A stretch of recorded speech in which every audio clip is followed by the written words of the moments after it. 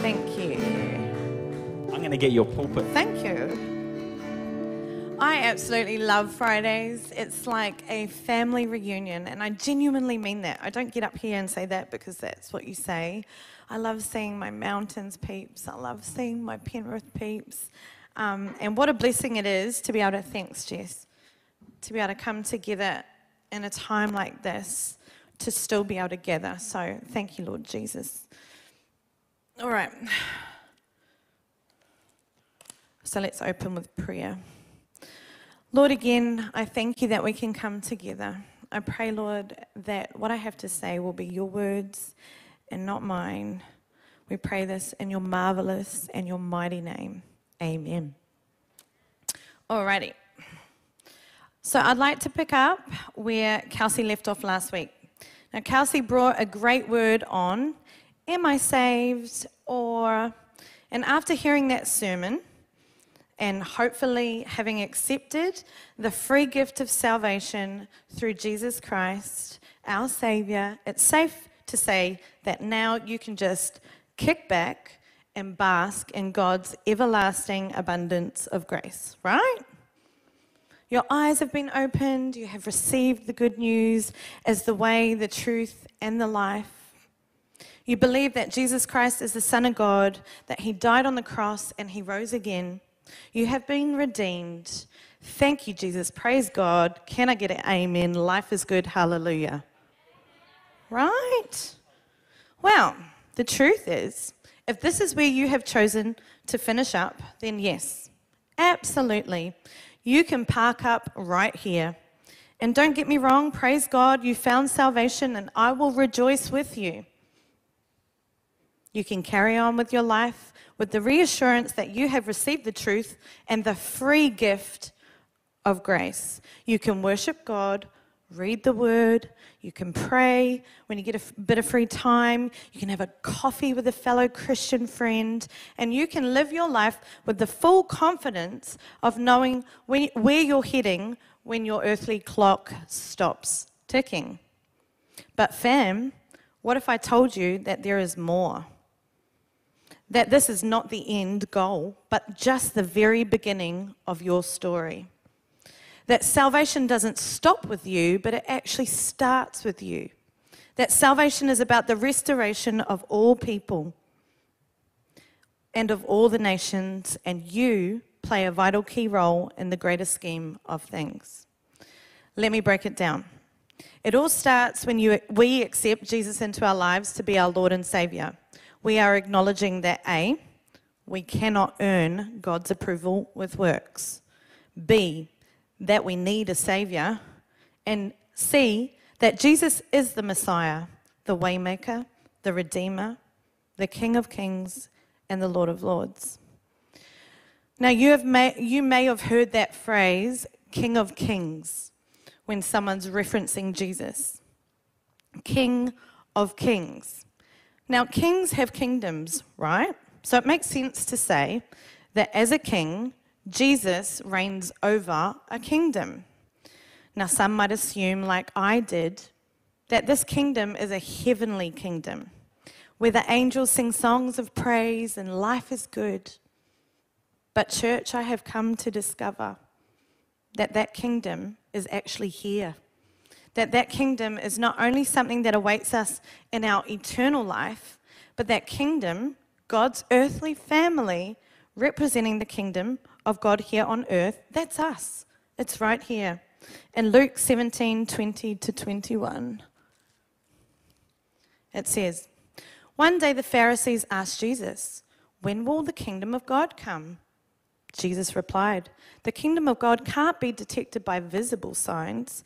You won't be able to say, oh, here it is, or it's over there, for the kingdom of God is already among you.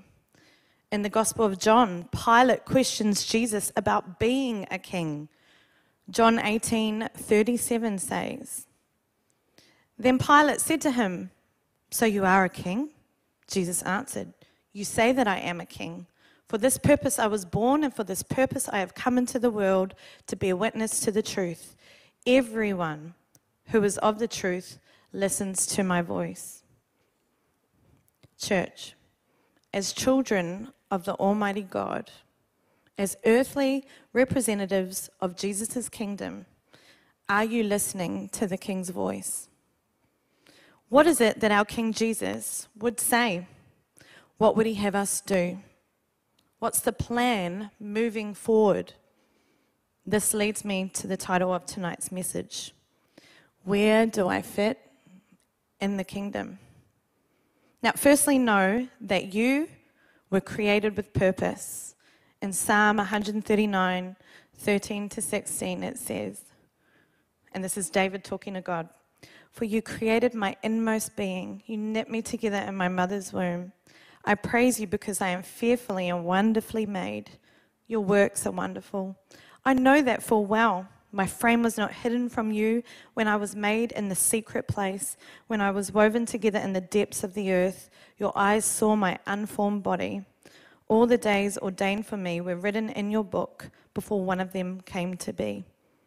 In Ephesians 2:10 it says, "For we are God's handiwork, created in Christ Jesus to do good works, which God prepared in advance for us to do." You were created with purpose for the kingdom. The world needed a you. God created a you because that's exactly what the world needed. Now, a quick side story. Being a Kiwi, a representative of Pavlova. When I first moved to Australia, I was deeply disturbed by the amount of flies that were around. We don't get that in New Zealand. And, you know, they're so brave. They land on your face and you shoo them away and they could just come straight on back. And I'll never forget walking down Clarendon, and as people walked past, their backs were just covered in flies. So while teaching scripture on creation, I began to wonder, Lord, what were you thinking when you created flies? Why? So I actually looked into this, and it just so happens that flies help to decompose organic matter. They're Earth's cleanup crew. So they have purpose. These flies have purpose. Now, were flies made in God's image? No. Were you? Absolutely. So if flies have purpose, how much more purpose do you have? Anyway, there are multiple different people within a church or within the kingdom of God, and each are uniquely and wonderfully made. Together, you are the body of Christ, representing the kingdom of God here on earth.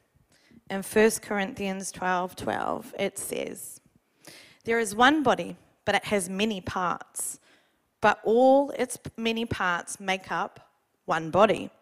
It is the same with Christ."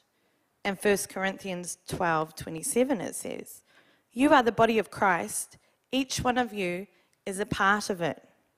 Once you accept Jesus into your life, you become part of the body of Christ. You become part of his kingdom, which is the first and most fundamental part of understanding your purpose. You were created to be in relationship with him. In 1 Peter 2:9 it says, "But you are a chosen people, a royal priesthood, a holy nation, God's special possession, that you may declare the praises of him who called you out of darkness into his wonderful light." Now, maybe you have a fantastic relationship with God, but you find yourself wondering how to effectively represent the kingdom of God here on earth. What does that even look like? Well, it's pretty straightforward. In order to represent the kingdom of God, we need to be living God's way, to allow the fruit of the Spirit to manifest in your life, to treat the cleaner with the same respect that you would treat your boss, to love people and to love God in our everyday lives. Another facet of that is to take the little bit that God has uniquely put in your hand and through obedience, humbly offer that back to God for kingdom purposes. I always think about the greats of the Bible and their faithful obedience. I often wonder what life would have looked like if they had have made different choices. What if Noah had have said, "Nah, I'm not going to build that boat. I'm going to look stupid. What if Abraham had said, nah, I'm not moving anywhere. I'm staying where I'm comfortable. And P.S., you're not getting my son. What if Joseph hadn't have forgiven his brothers? Moses, who I love because I relate to Moses tried to say no and was reprimanded. But what if he had have continued to make excuses? Forget it, I'm not going back to Egypt. I'm happy with my new life here in Midian. What if Joshua decided that marching around Jericho was stupid and that settling on the other side of the Jordan was the easier option? What if Gideon had have stayed in the hole? What if Ruth had have left Naomi and returned home? Now, little side note. Ruth was King David's great-grandmother. So if Ruth had decided, laters Naomi, I'm out, thanks for letting me go, no King David, no King Solomon, no temple. What if Esther had allowed fear to stop her from approaching the king? What if David had have run away from Goliath? What if Solomon decided that he couldn't be bothered building the temple? What if the disciples decided that it was too hard to follow Jesus and they just wanted to go back to being fishermen? What if Paul kept what he had learnt and what he had experienced to himself?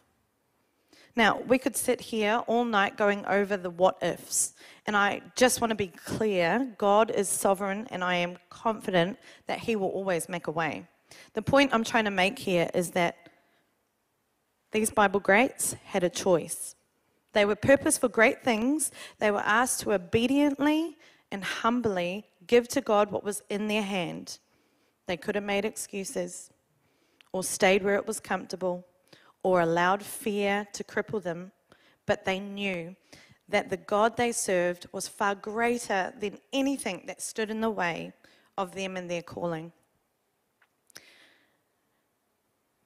There was a dedication. There was an urgency that drove them to fight for the kingdom of God. And effectively, their descendants had a ripple effect throughout many generations. Their decisions had a ripple effect throughout many generations right up until this present day. You too have a choice to make. You are called for great things. God is asking you to offer yourself to him for kingdom purposes. The decisions you make today will affect the generations that come after you. You have a choice to sow into the future right now, into the generations to come. In Romans 12:1 it says, "Therefore, I urge you, brothers and sisters, in view of God's mercy, to offer your bodies as a living sacrifice, holy and pleasing to God.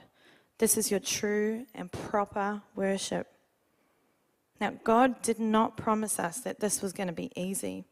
As a matter of fact, when you read the stories in the Bible, you begin to understand that this journey will take a little bit of sacrifice. It will require some of your time, some spiritual discipline, some accountability. But when you have your eyes set on kingdom purpose, you start to understand that your hard work has an eternal payoff. In Romans 10:14-15 it says, "How then can they call on the one they have not believed in? And how can they believe in the one of whom they have not heard? And how can they hear without someone preaching to them? And how can anyone preach unless they are sent? As it is written, how beautiful are the feet of those who bring good news." Now, Jesus knew that we were going to need some help, someone to advocate on our behalf and to empower us to do the work of God as his kingdom ambassadors here on earth. So God sent the Holy Spirit to do just that. You see, God not only loved us so much that he gave us his Son, he then goes above and beyond and he gives us his Spirit. And that Spirit dwells within us. The Holy Spirit teaches us and guides us. He reminds us, he convicts us, he brings us revelation, wisdom, and power. We are not doing this alone. In Matthew 7:7-8 it says, "Ask and it will be given to you. Seek and you will find. Knock and the door will be open to you. For everyone who asks receives, the one who seeks finds, and to the one who knocks the door will be opened. Have you asked God what he wants from you? If you begin to seek out need, the Holy Spirit will reveal it to you. We are surrounded by brokenness. There are many dark places, places that need God's light to shine. These places are called frontiers. The Holy Spirit dwells within you and empowers you to advance God's kingdom by equipping you to reclaim those frontiers, to shine God's light into dark places. So quick recap. I'm saved, but that's just the beginning. Jesus is King, and I am a part of his kingdom here on earth. The Holy Spirit lives within me and empowers me to reclaim frontiers and advance his kingdom. So individually, where do I start? So I'd like to share my own personal story with you about when I started to question my purpose. I'm going to be a little bit vulnerable with you. So it was many years ago I actually went to God and I asked God, why did you create me? What were you thinking when you knitted me in my mother's womb? At the time, I was backslidden and my self-esteem was at an all-time low and I really questioned purpose. So I felt like I had really screwed up, to be honest. I was like, why did you pick me, Lord? So over the next 2 years, so back to that verse, knock, seek. This is what I was in the process of doing, knocking and seeking. So over the next 2 years, God started to speak to me through Scripture and tune my heart to his quiet voice. He showed me times in my life that people had been hurtful towards me or that I had been hurt by people. And, I always had this idea, which was incorrect, that as a Christian, God wants you to almost tolerate being mistreated. I'm not sure whether you guys have ever felt that way, but I'm a Christian, so that person has done that to me and I just need to suck it up. But God didn't call you to be a doormat. God's calling you to have a bit of wisdom. That's why we need the Holy Spirit. Anyway, but I was a bit of a doormat so God was showing me all these times in my life where I would allow these things to happen. And as much as I wanted to be angry and I wanted to get them back or I wanted to cut them out of my life, I used to always empathize and make up excuses for why they did it. I saw something in these people and I couldn't help but love them. And it frustrated me. I didn't want to love them. I wanted to hate them. But I just loved them. God showed me that I had a heart that just loved people. So I was like, okay, God, so I'm a lover. To be honest with you, I was a little bit disappointed. I wanted something like strength or courage, or I got lover. So I was like, Lord, what exactly am I supposed to do with that? And again, this wasn't something that just happened overnight. This happened sporadically over maybe a year of really seeking God out. He really started to break my heart and show me things that had happened in my life that it made me weep. And it was children. So growing up, I spent a lot of time around brokenness and broken kids.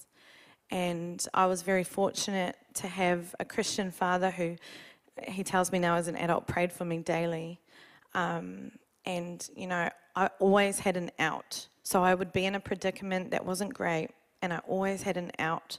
But I would have to leave behind people I loved, children I loved, and it ripped me. I get to leave, and I've got to leave them here in this. And funny enough, this isn't just, a couple of kids. This happened to me a lot. I would build relationship with families. There would be brokenness. There'd be children who were living in amongst this. And at the end of the day, I had to walk away, and it was hard. I have this whole thing that kids don't pick who they're born to. You know, they're just born and they deal with whatever hand they're given. How much more do they need to know Jesus and how loved they are? So this, this made my heart thump. So God revealed this to me. I'm like, okay, Lord, so I'm a lover, and you want to break my heart by showing me these kids. What do I do with all of this? And then God said to me very clearly, I want you to love children living in brokenness.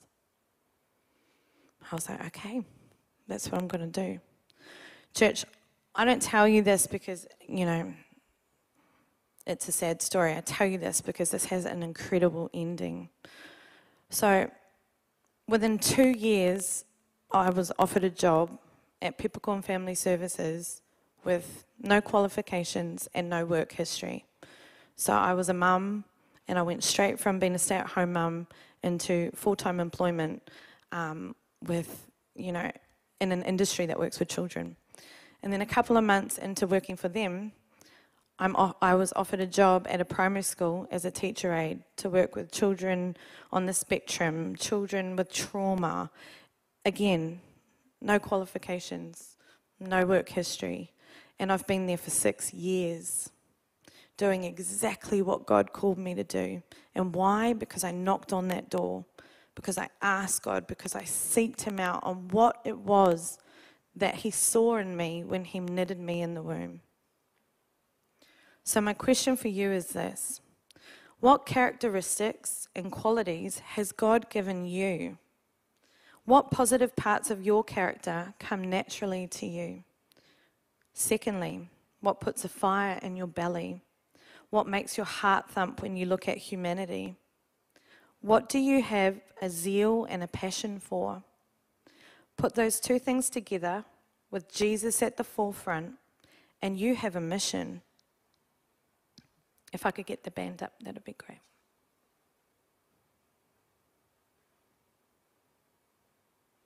You carry the truth.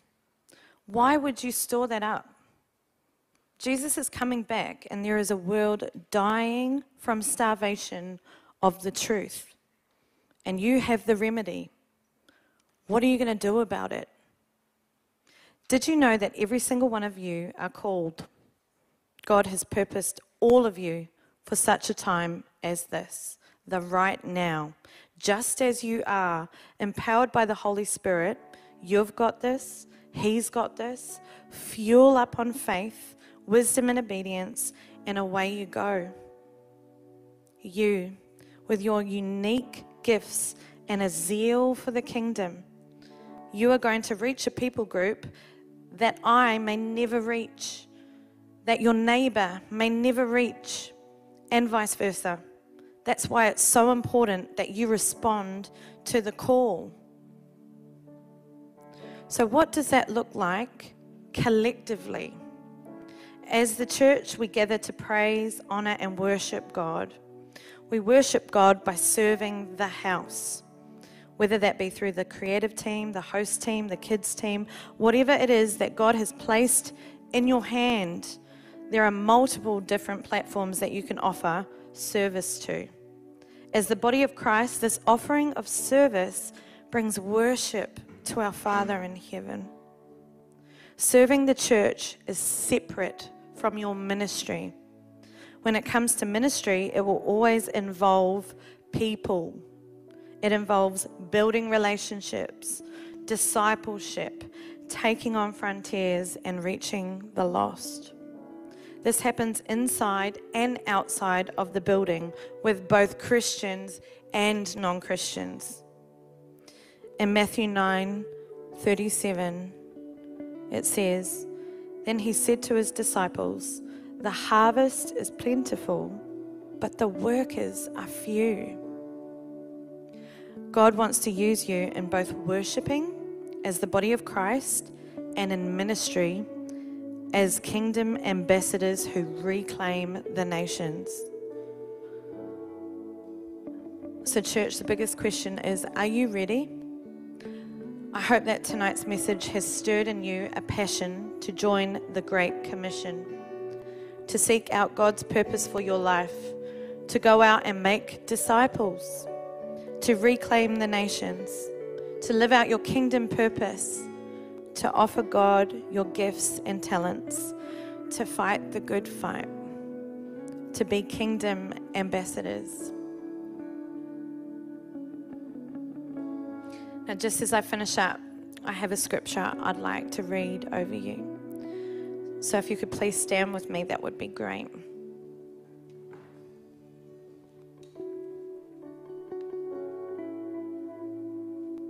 So Paul, who gave up his whole life for the kingdom, was imprisoned at the time, and he writes to the church in Ephesus. Ephesians 4:1. As a prisoner for the Lord, then I urge you to live a life worthy of the calling you have received. So as the band play, I'd just like to take a moment to allow the Holy Spirit to minister to you.